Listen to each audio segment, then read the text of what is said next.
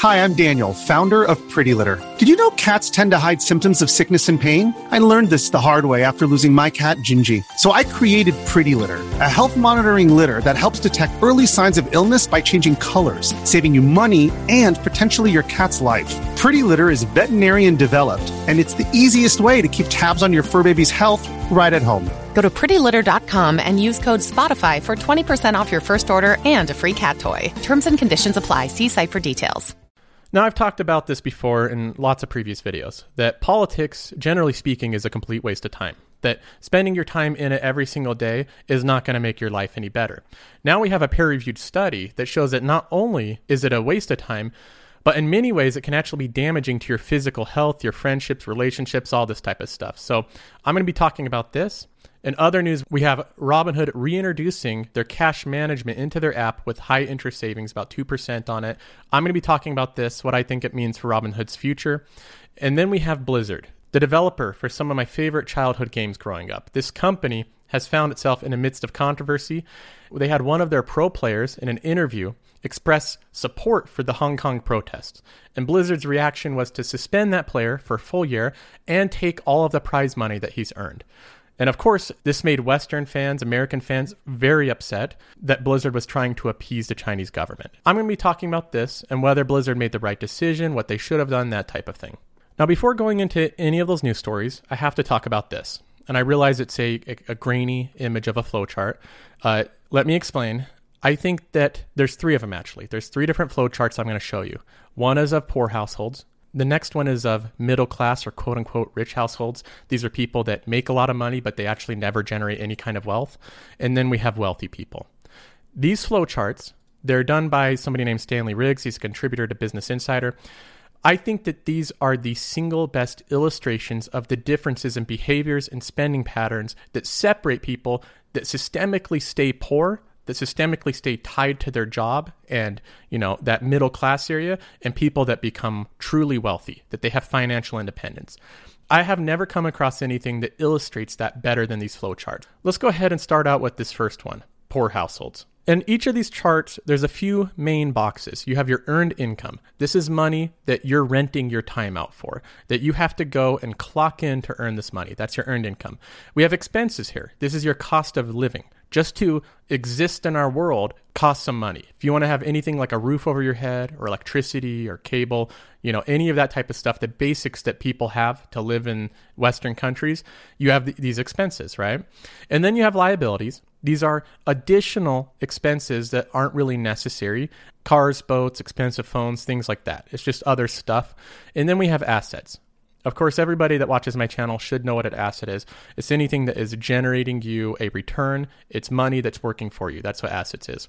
Now, unfortunately, people that are poor, and the definition that I'm using for poor here, are people that do not earn enough income that they really have any freedom beyond their core expenses, meaning that they can try to lower down their cost of living and they can be extremely frugal and they still have almost no money beyond that. They can't go out and buy vehicles or the latest phone. They can barely afford just their core expenses to live. That's where this group finds themselves. Now, if you have yourself in this group, that's okay. We've all been there before, at least all of us, unless you had parents that just gave you a lot of money. Everybody's been in this place before. So I've been in a place where I was earning less than $20,000 a year. It's very difficult to actually do anything that's extra stuff if you're earning such little amounts of money, right? So the primary goal, if you find yourself in this situation where you have very low income, you can barely afford the bare minimum cost to live, is increasing your income. That may be obvious, but a lot of people don't view that as a primary goal, right? They want to invest when they're not making any money. And the hard part is investing, you have to have capital to start with. You have to have an income stream to be able to put that money into your assets. If you have no additional income beyond your expenses, you really can't start building up your assets. So people in this category, the best bang for your buck, the thing that you can do to increase your lifestyle immediately is start earning more income, maybe try to further your education, maybe try to look for jobs that have a better career path in the future. Anything that you can do to try to increase your income will get you further than anything else at this point.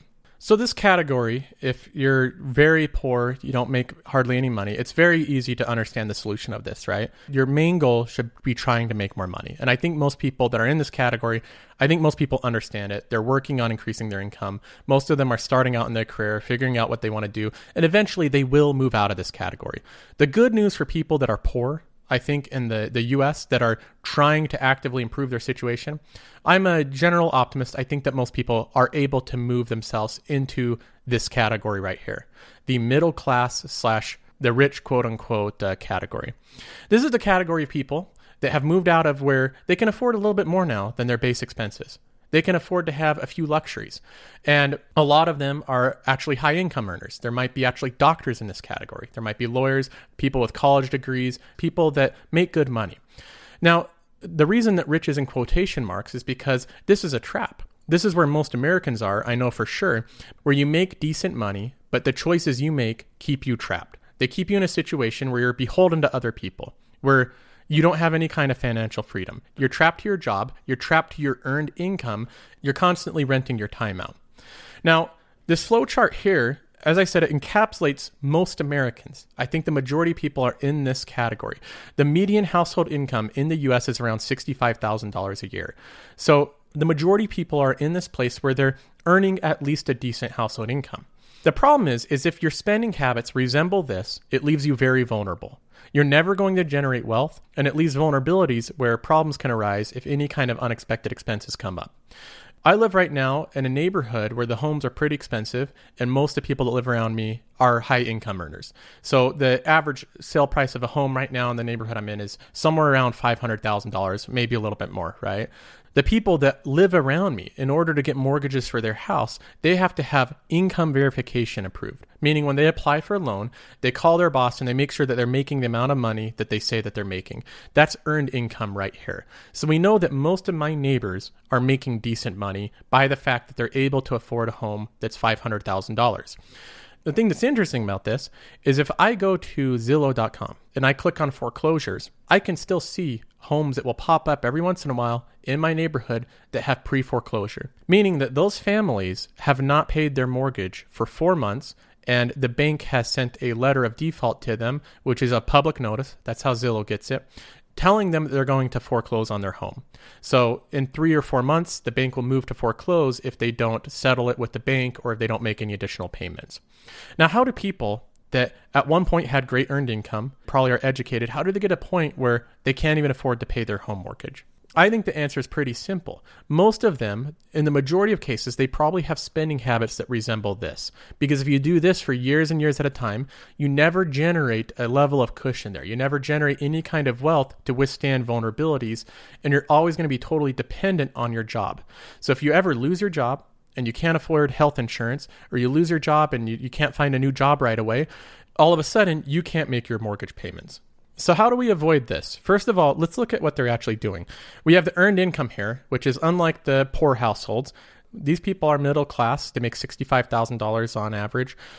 Some of their money goes to expenses, not all of it. They have a lot of discretionary money. The majority of their money goes to things that they don't really need. Goes to new cars, those car loans, which are like $500 to $700 a month. So now they're not only paying their mortgage, which might be $1,500 a month, but they're paying for 2 car loans, which are $500 a month each. So now they're paying $2,500 a month in payments there. Plus they have maintenance, utilities, fuel, insurance. They're paying for streaming services and entertainment. They're paying to eat out. And before you know it, that $65,000, they pay taxes on it. After the taxes, they might make $50,000, and then they pay for health insurance. That takes off probably another $10,000, so they're at $40,000. Then they pay for their home. That might be another $17,000, $20,000 a year. So now they're at $20,000, and then the rest of it gets gobbled up by these liabilities. Before you know it, the high income, the education that these people had between paying for their liabilities that they've added on in their expenses, they have no extra money. When they get a paycheck, it just flies out to all these different banks, all these different companies that have automatic withdrawals on their bank account. It leaves one part of this equation empty. That is the assets right here. And that's sad because assets are the best part of this whole equation, but this is what most of the middle class are completely ignoring. They're favoring liabilities over assets. And what are assets? This portfolio here, my portfolio, I have $61,000 in it. This is invested into assets. Assets are anything that give you return. Your money is going out and making more money for you. Generally speaking, that is what an asset is. My portfolio here is a dividend growth portfolio. It's on a broker called M1 Finance. There's a link to it in the description if you're interested in checking it out. But what this is invested in different bonds, real estate, and all the different sectors of the economy. I've gone through and identified companies that pay you money residually. They pay quarterly, monthly. They're paying you out dividends all the time. If I go and I look in the past month, I've made $509. Of that, I've earned $241 in dividends. That's being a shareholder of a company. Assets pay you back money. These earned dividends was totally passive. Instead of me spending the $61,000 on buying a huge truck where I'm paying $700 a month for it, plus gas, plus insurance, instead, I'm earning money. I'm earning $241 a month. That's the difference. Is assets, they do not take money out of your pocket. It puts money back in your pocket. Now, if I go to this graph here, this is where most people reside. This is our common education, is that once you earn income, don't worry about generating assets. Just go ahead and spend your money. And if you have any financial problems, all that means is that you need to earn more money. If you ever lose your job because you didn't perform well or you weren't having a good month or something, then it comes crashing down and your goal is to find a new job. That's where most people reside, is in this, I call it a rat race because I kind of think it is. You're just trapped working for somebody else all the time. Let's go ahead and move on to the next category, true wealth. Wealthy people, they have in common a distinct way that their cash flow works. Very little goes to expenses. The majority rolls over to assets. Again, these are rental properties, bonds, dividend-paying stocks, anything that is residually paying you back money. Those assets, what do? They come down. It's formed as passive income. Most of that gets reinvested back into assets. When the amount of assets that you have get big enough, you can start using your passive income to pay for all that fun stuff. You should very rarely use your earned income, the time that you've rented out for yourself, to pay directly for liabilities. This should be something that is very rare in your life. Instead, the majority of it should go to assets. Once your assets get big enough, use the yield of that to eventually pay for all your liabilities. Then you don't have to work for it. Then you can buy all that fun stuff and you don't have to sacrifice your time for it. That is what I'm doing right here. I'm building this portfolio up as quickly as I can. Right now, I've put in a lot of money, especially the last month. I put in like $4,000. So that's at a rate I don't think I'll be able to sustain, but I have tried to build up this portfolio as fast as I can. Any kind of extra money I make from any kind of side projects, my primary work, from YouTube income, all this type of stuff, I'm pooling into my portfolio. I want this number, the amount of dividends that I'm earning, to accelerate and compound as quick as possible. Essentially, what I'm doing is modeling my behavior after this flow chart. My earned income, I try to reduce the amount of expenses I have. I reduce the amount of liabilities I have.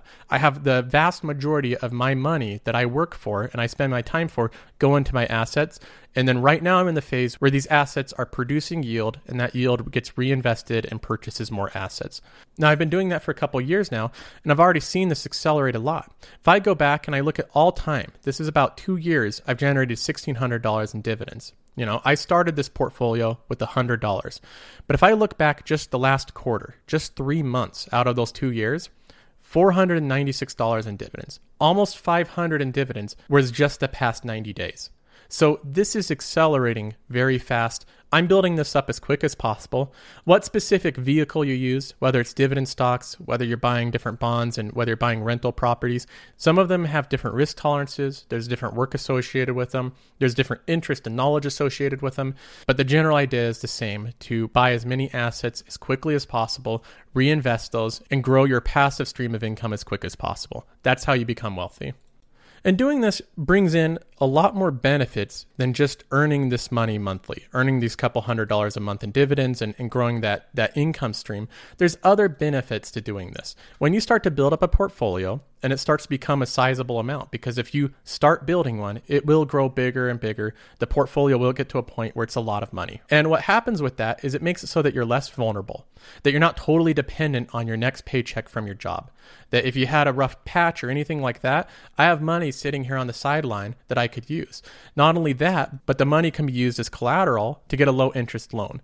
If I ever needed my home payment paid because I was short on cash for a couple months, I have a line of credit of $21,500 based on my portfolio value at a very low interest rate. So this brings in a lot of financial benefit outside of just generating that income stream. It lowers your anxiety, it lowers your stress levels at work because, again, there's just less financial stress when you have money sitting on the side here that's highly liquid that could be used in cases of emergency. So this is something that everybody should be working for. It should improve your life in multiple ways. And I think it's one of the only ways to actually, in a calculated manner, become wealthy. The only other ways to become wealthy are to start some app or some company that goes crazy and you make a lot of money. You can try to gamble it and win the lottery, but those aren't ways that the majority of people are going to find successful. Most of the time, it's going to be a lifestyle doing this where most of your money gets invested. All right, now on the note of changing your behavior and how I think that affects different outcomes, of course, I've talked about this before, this is why I don't talk about politics on my channel. Now we have an article that references a peer-reviewed study that today's politics is actually bad for your health. It starts off saying an Iowa man is so bothered by the political climate that his psychologist says he asked for a higher dosage of his anxiety medication. It goes on to say in one part of this that of 800 people in a nationally representative poll, was that 11% say politics has adversely affected their physical health. 18% say that they've lost sleep because of politics. 26% say that they have become depressed when a preferred candidate lost. So it's caused depression in 26% of people. 26% say that politics has led them to hate some people. They're self-reporting that because of politics, they've decided that they hate some people. And 20% say that differences in views have damaged valued friendships. Now, of course, these numbers, these stats here are kind of depressing, but I totally believe them. I think that they might actually be underreported.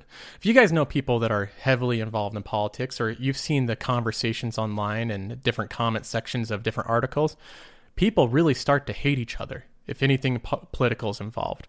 Friendships, I know, have been damaged because of politics. I know people have lost sleep because of it, all this stuff. I completely believe it because you can see it all around you. You know, some people ask me my take on certain candidates or things like that. This is why I don't delve into it. I don't think it does any good. It doesn't serve any purpose. Whereas focusing on this stuff, trying to learn how finance works, how money works, how to make your money work for you, that is stuff that is overwhelmingly beneficial to anybody that's willing to learn it. This stuff will improve your lifestyle. It will not cause you to lose sleep. It'll not cause you to have anxieties. It will reduce all of that. You'll sleep better knowing that you have money working for you, that you have savings, that you have financial stability. This stuff here, this constant drama of politics and people starting to hate each other over nothing, over stuff that they can't even control, they can't even really affect, I don't think it's generally good for people. It was interesting, though, to see the study come up that validated my thoughts on it.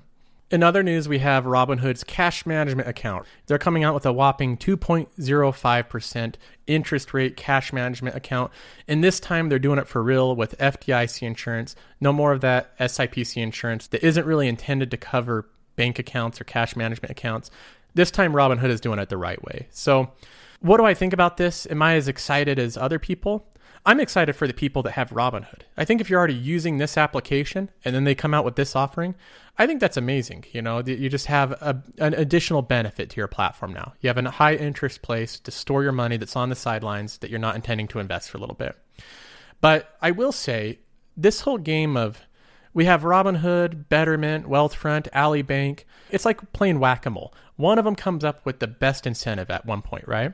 And then the other one will announce that they have a better incentive. And every time that happens, it's big news, lots of videos made around it. Everybody's shifting around their money to the latest one.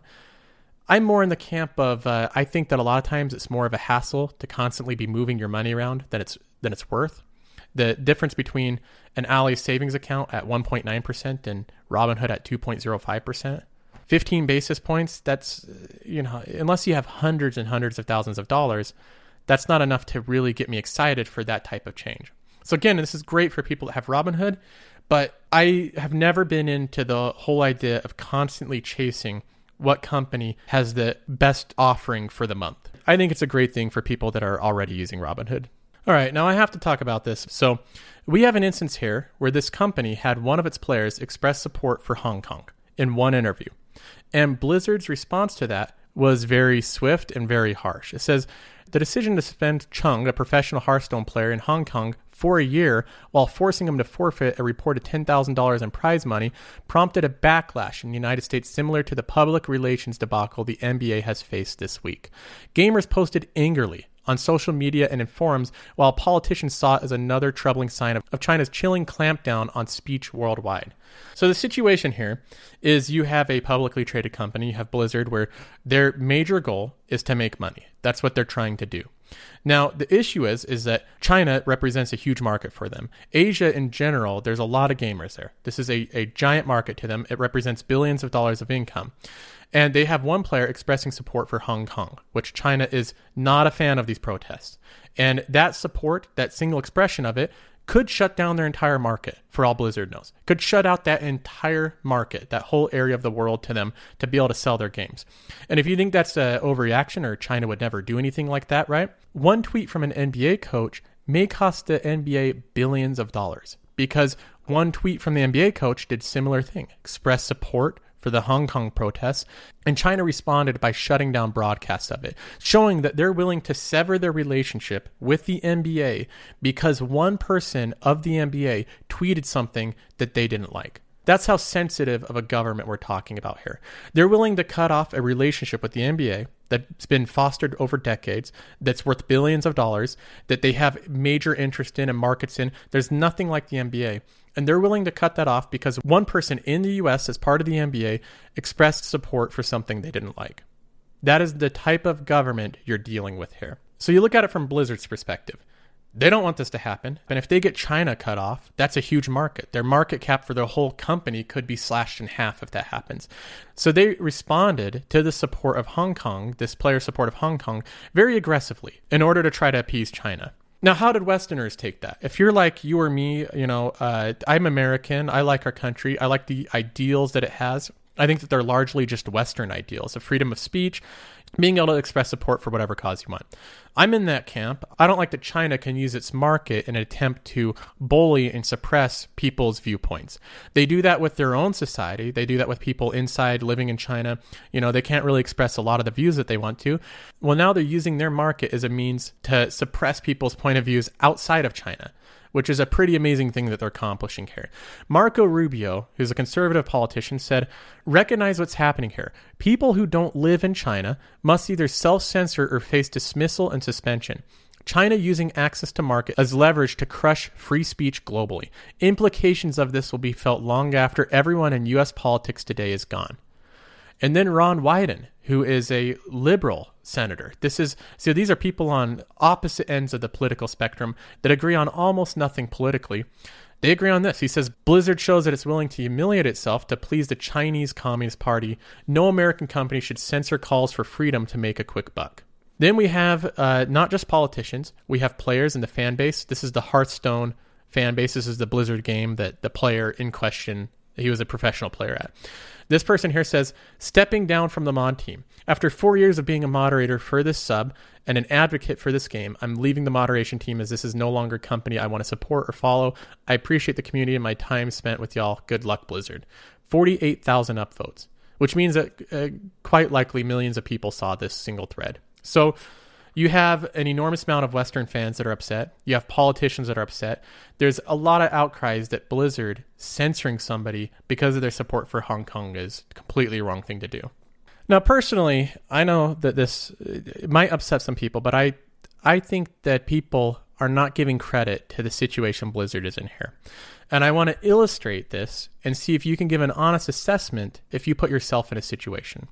Let's give you a hypothetical. Let's say that you have a job where you're earning great money. Let's say you're earning $100,000 a year. And there's no other job like it. This is the only one close to it earns maybe $40,000, $50,000 a year. But let's say that job, the one thing you have to deal with is a very rude boss. Somebody who just doesn't treat you well. He makes you tiptoe around certain issues. And you know that if you say anything too negative, if you express your freedom of speech and you criticize him in a way that he deserves to be criticized, that would cause you to be fired. And again, this isn't something where you can just go across the street and find another job that pays the same. This is the only job that pays this well. Would you be so quick to mouth off to your boss? Are you at your job? If you have somebody that's rude at your work, kind of annoying at times, are you quick to exercise your freedom of speech? And so you might sacrifice your income, your stability, your ability to pay your mortgage on time. Put yourself in those shoes when it's actually something where you have something at stake, where it's a situation where you go to work, and you want to make money. That's your primary goal. A lot of people go to work and they deal with all sorts of bosses and coworkers and managers that they would love to say all sorts of things to these people. They would love to mouth off to them, but they want money. And to get money, you have to be working. To be working, you can't offend everybody that you're working with. Otherwise, you might get fired, and in some situations, you lose a very favorable position. So try to put yourself in those shoes and honestly give an honest assessment of yourself. If you were in that situation, how quick could you be to exercise your freedom of speech? Or would you try to just put your head down, make that money, and go on with your way?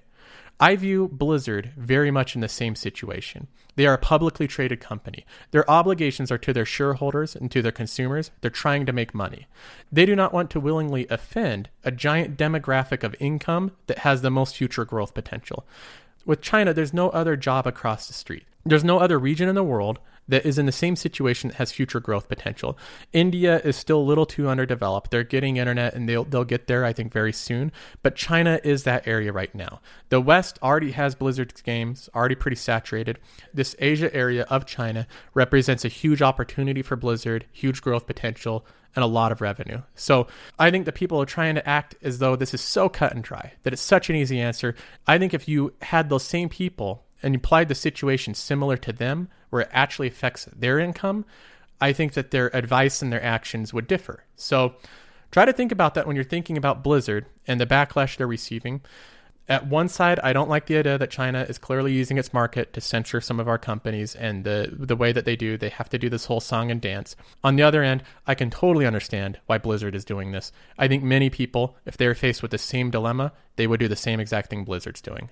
I'll also note that Blizzard came out with this statement. This came out just last Friday, and they're just trying to explain themselves. And they're pretty much saying, hey, look, guys, like, you're okay to have your political views. You know, we stand for freedom of expression and all that, but we're providing a game that's a worldwide game that appeals to people from all different nations and different communities, and we want to bring people together. Our games are bringing people together through the spirit of competition and all that type of stuff, and it's not the place to put your political views. So post-game interviews where you should be talking about the game and the competition, that's not the time or place to put your political views. So that's pretty much what they said in it. I think that it was a pretty reasonable request from Blizzard. They're not a political company. They don't want their company to be used as a stepping stool for people to show their political views. So I'm more in the camp where I think that what Blizzard is doing is not quite as bad as people are making it out to be.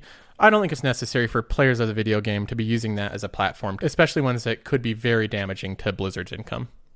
All right, let's get to some emails here. josephcarlsonshow@gmail.com. First of all, we have John here. He says, M1 Borrow currently has an interest rate of 3.75%. Is there a life event or instance where you can see yourself borrowing against your portfolio? So that is true. If I go here and, all right, here, this is a brokerage, M1 Finance. If I go over to Borrow here, this is a way that you can borrow money and the collateral is your portfolio. So the amount of money you can borrow is based off of the current value of your portfolio. It's about 33%. So if I go and I hit borrow here, remember that I have a portfolio value of around $60,000, gives me $21,500 that I'm available to borrow anytime. The interest rate for me is 3.5% because I have M1 Plus, which is the paid version of M1 where you get some extra perks with it.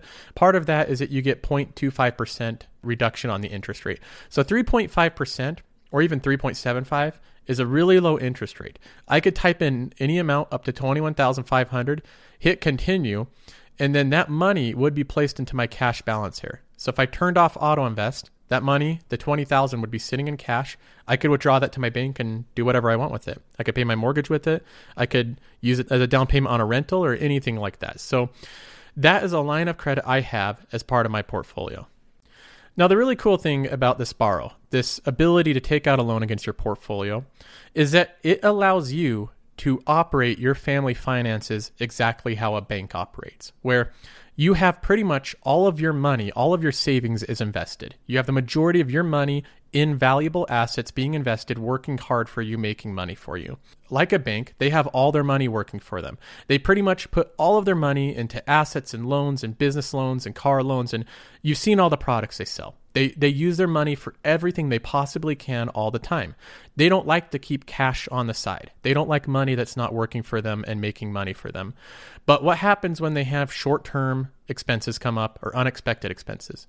They borrow money. They take out a short-term loan so that they don't have to sell their long-term assets.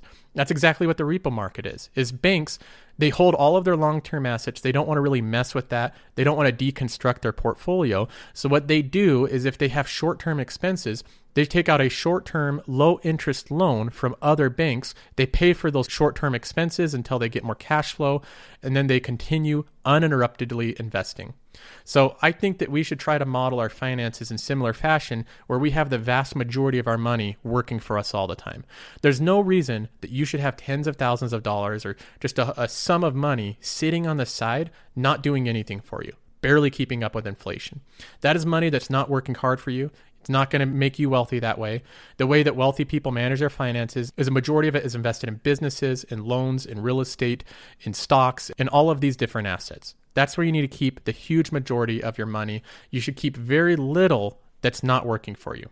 Now, a similar question it's almost a follow-up to this one is, I get asked this a lot of, well, how much money do you keep in savings? How much money do you, compared to how much you have invested, how much should I have in savings? The amount of savings you have just sitting in a savings account should be determined by how you feel the stability of your job is. If you work in a very stable field, that there is lots of work for you to do, and you have maybe multiple sources of income, like your spouse works or significant other or something like that, then you don't need to be quite as careful as somebody that works summer sales. They make money 3 months out of the year, and they have to make that money last all the way till next year, right? That person might need a lot more savings than somebody that has a pretty stable field and they have multiple sources of income. So a lot of that comes out to your personal feelings. I think generally speaking, I would put it in a ratio of maybe 1 to 5. So out of every $5 invested, you should have $1 in savings. I think that's a good ratio. Once you get past having $10, $20, $30,000 in savings, I know some people that they have $60,000, $70,000, $80,000 in savings, and that money just sits there and devalues over time. So I personally think that the longer you keep invested, the more that you build up your investings, it can also work as a savings, right? I have some of my money sitting here in treasury bonds. I could really dip into that money. That's money that I really could use if I had a super big emergency and I needed access to a lot of capital, right? But if you build up a portfolio, you're building up a safety net, even though it's not considered the standard savings account. You're building up a line of credit that you can use anytime. You're building up assets that are worth something. They're pretty fluid too. You can sell these and have the money within 2 weeks, right? So if you had a big emergency, most of the time 2 weeks is enough to get money out and solve whatever problems you have. So try to put most of your money in investments. I think that focusing on building up a huge amount of savings and a lot of people is way too conservative. I think it's a mistake, and they should be putting that money to work for them. Tom says, do you ever think about the ethics or environmental impact the companies you invest in are having and whether they are setting out plans for a sustainable future? Okay, Tom, so I can only assume that you're referring to energy companies.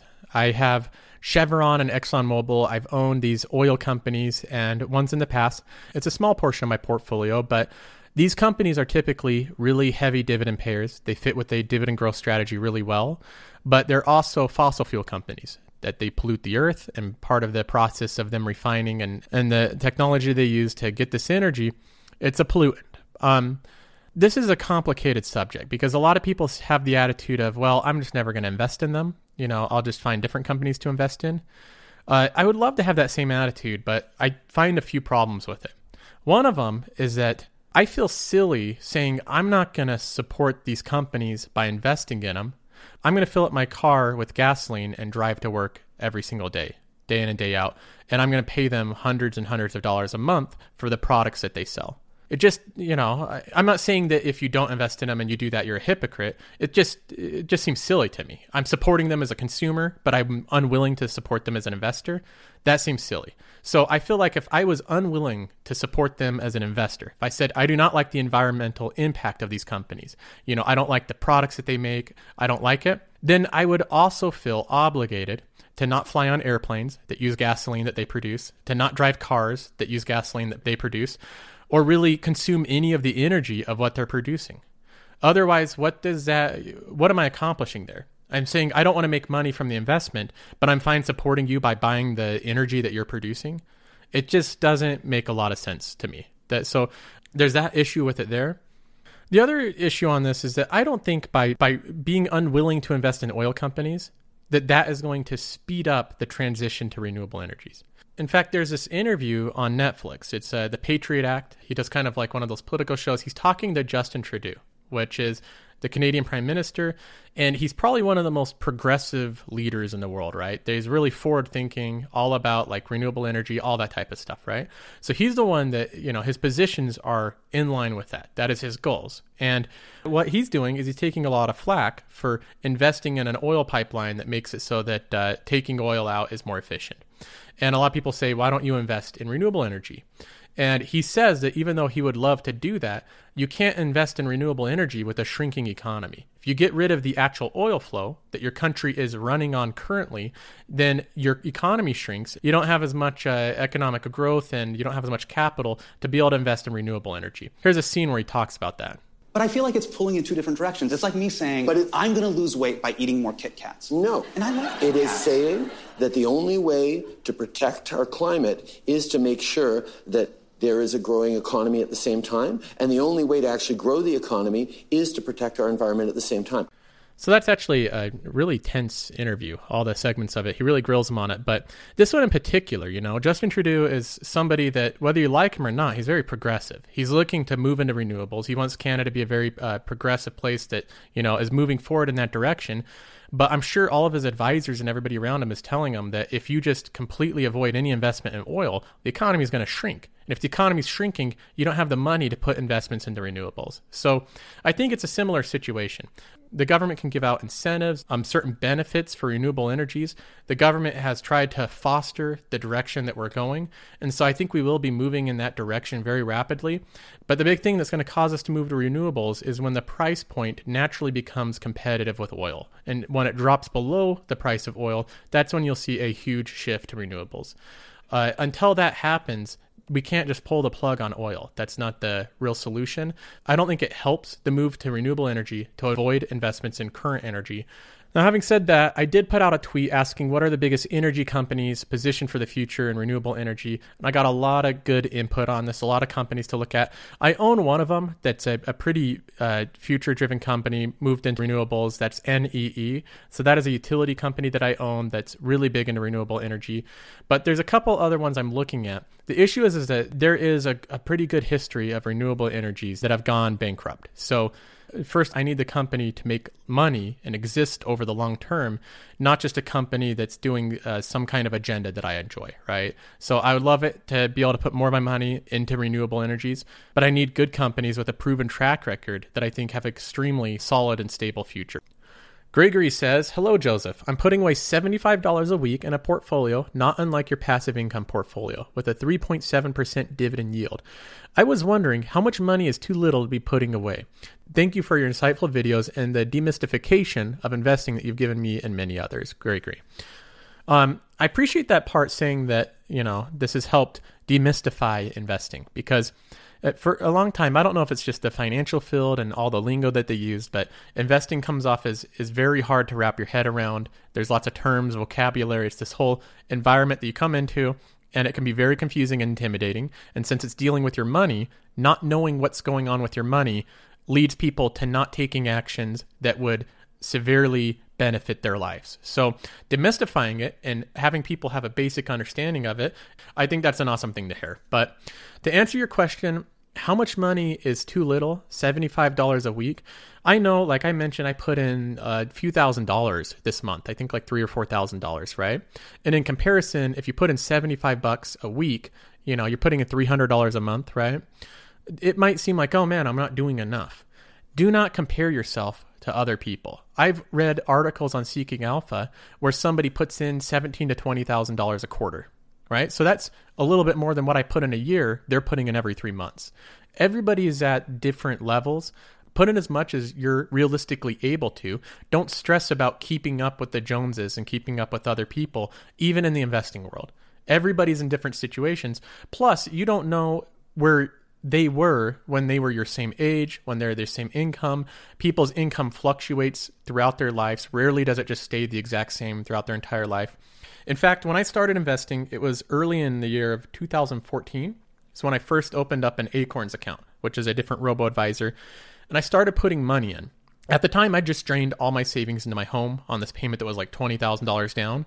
That was the first home that I bought. So I didn't have much money. My job didn't pay as much back then. I was still expanding my skill set at work and that type of thing.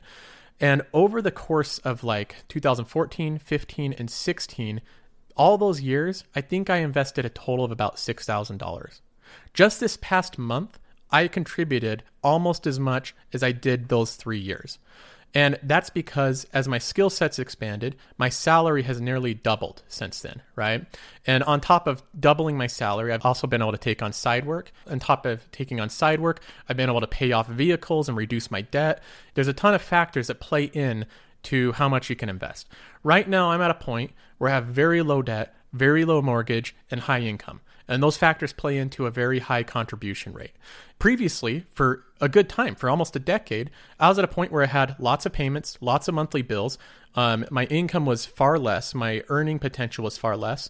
And so I was putting away the same as you. In fact, $75 a week at my point was my contribution rate. I remember when I was feeling pretty good about putting $300 a month in. So start where you are and keep going. If your income increases, if you get tax returns, if you get different windfalls or anything that benefits you and helps you earn more money, that will help speed that up as well. But $75 a week is plenty. $50 a week is good. If you can only put $75 every 2 weeks, that's fine. Or $75 a month, that's a place to start. That's a good amount. I know that people listening to investing, they're also going to be earning more money in 10 years. Most likely you'll be earning more money in 10 years. You'll be able to contribute more. But the lessons you're learning, the education you're getting, and the experience you're getting investing, and the money you'll be making by putting that money to work, I don't think is a waste at all. $75 a week is completely fine to start. I think that's actually a decent amount to start investing with. All right, guys, well, I'm going to end this one there. I've had a lot of questions, by the way, of how to evaluate companies, how to choose what company to reinvest in on kind of a quantitative approach, looking at the numbers and seeing what's good to put your money in at the time. So I might be touching on that. If you're interested in how to evaluate a company, hit the subscribe button and I'll have a video out on that soon. Also, if you enjoyed this episode and want to consider supporting the content more directly, we have a Patreon that once you join it, you gain access to a Discord server where we hang out and talk about investing, new upcoming videos. It has automated dividend alerts of when companies raise and cut their dividends. And we discuss all sorts of things, portfolio discussion, research and ideas, different breaking news topics, and all that type of stuff. So if that's of interest of you, consider joining that as well. There's a link in the description of this video.